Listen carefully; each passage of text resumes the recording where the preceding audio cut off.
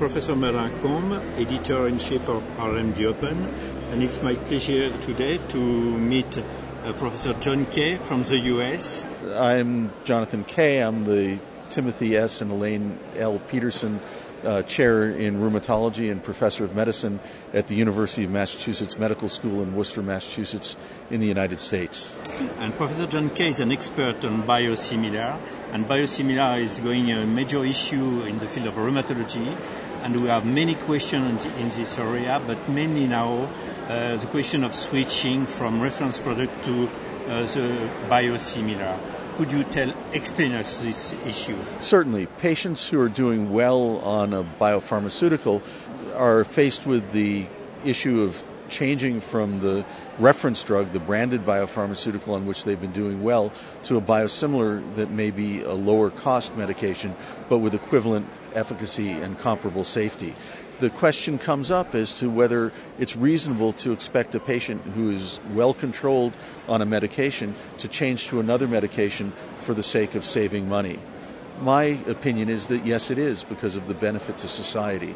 If one treats patients with medications that cost less but are of similar efficacy, then one has more money available to acquire medications for more patients. John, we will have in the future several biosimilar for a reference product. Is it also eligible to switch from one biosimilar to another one? Most probably. The studies looking at switching evaluate switching from the reference product to one biosimilar. In clinical practice, as you mentioned, there likely will be switching from reference product to a biosimilar and then from one biosimilar to another and perhaps to another. However, it is impossible to design a controlled trial that will mimic every possible permutation of switching to evaluate this in a controlled setting. The tracking of patients, pharmacovigilance, looking at registries of patients treated with biosimilars who switch from one to another, will give us information about the safety and efficacy of doing so.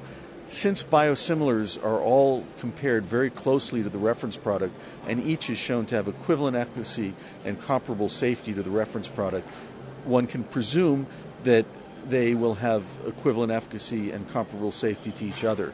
However, that's an assumption because if A equals B and B equals C, A does not necessarily always equal C. But it is very important that we have multiple biosimilars of a given reference product on the market in order to introduce competition, and only competition will drive prices down and allow more resources to be available to treat more patients with effective medications. Another issue that is pending now, both at the level of the agencies and for the different specialties, is the extrapolation of indication. So could you explain us this question? Certainly. Biosimilars are approved based upon an abbreviated package of data where there's extensive analytical comparison between the reference product and the biosimilar, much more so than in the development of a new biopharmaceutical. This analytical comparison showing that the two proteins are highly similar to each other without clinically meaningful differences is the basis for the pharmacokinetic comparison and then the clinical comparison in at least one disease in which patients are sensitive to potential differences between the reference product and the biosimilar. The clinical trial for a biosimilar can be considered as a bioassay rather than as an efficacy study, in that we know that the reference product is safe and effective in all of the indications in which it's been studied and approved by regulatory bodies.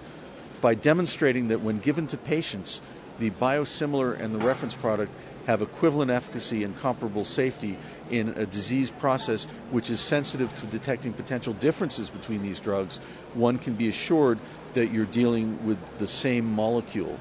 Based upon the accumulated clinical evidence for the reference product and scientific justification that the biosimilar and the reference product share the same mechanism of action, have similar pharmacokinetics, and no increased immunogenicity, one can extrapolate the efficacy of the biosimilar demonstrated in that one indication to all other indications for which the reference product has been approved but which no longer are protected by patent.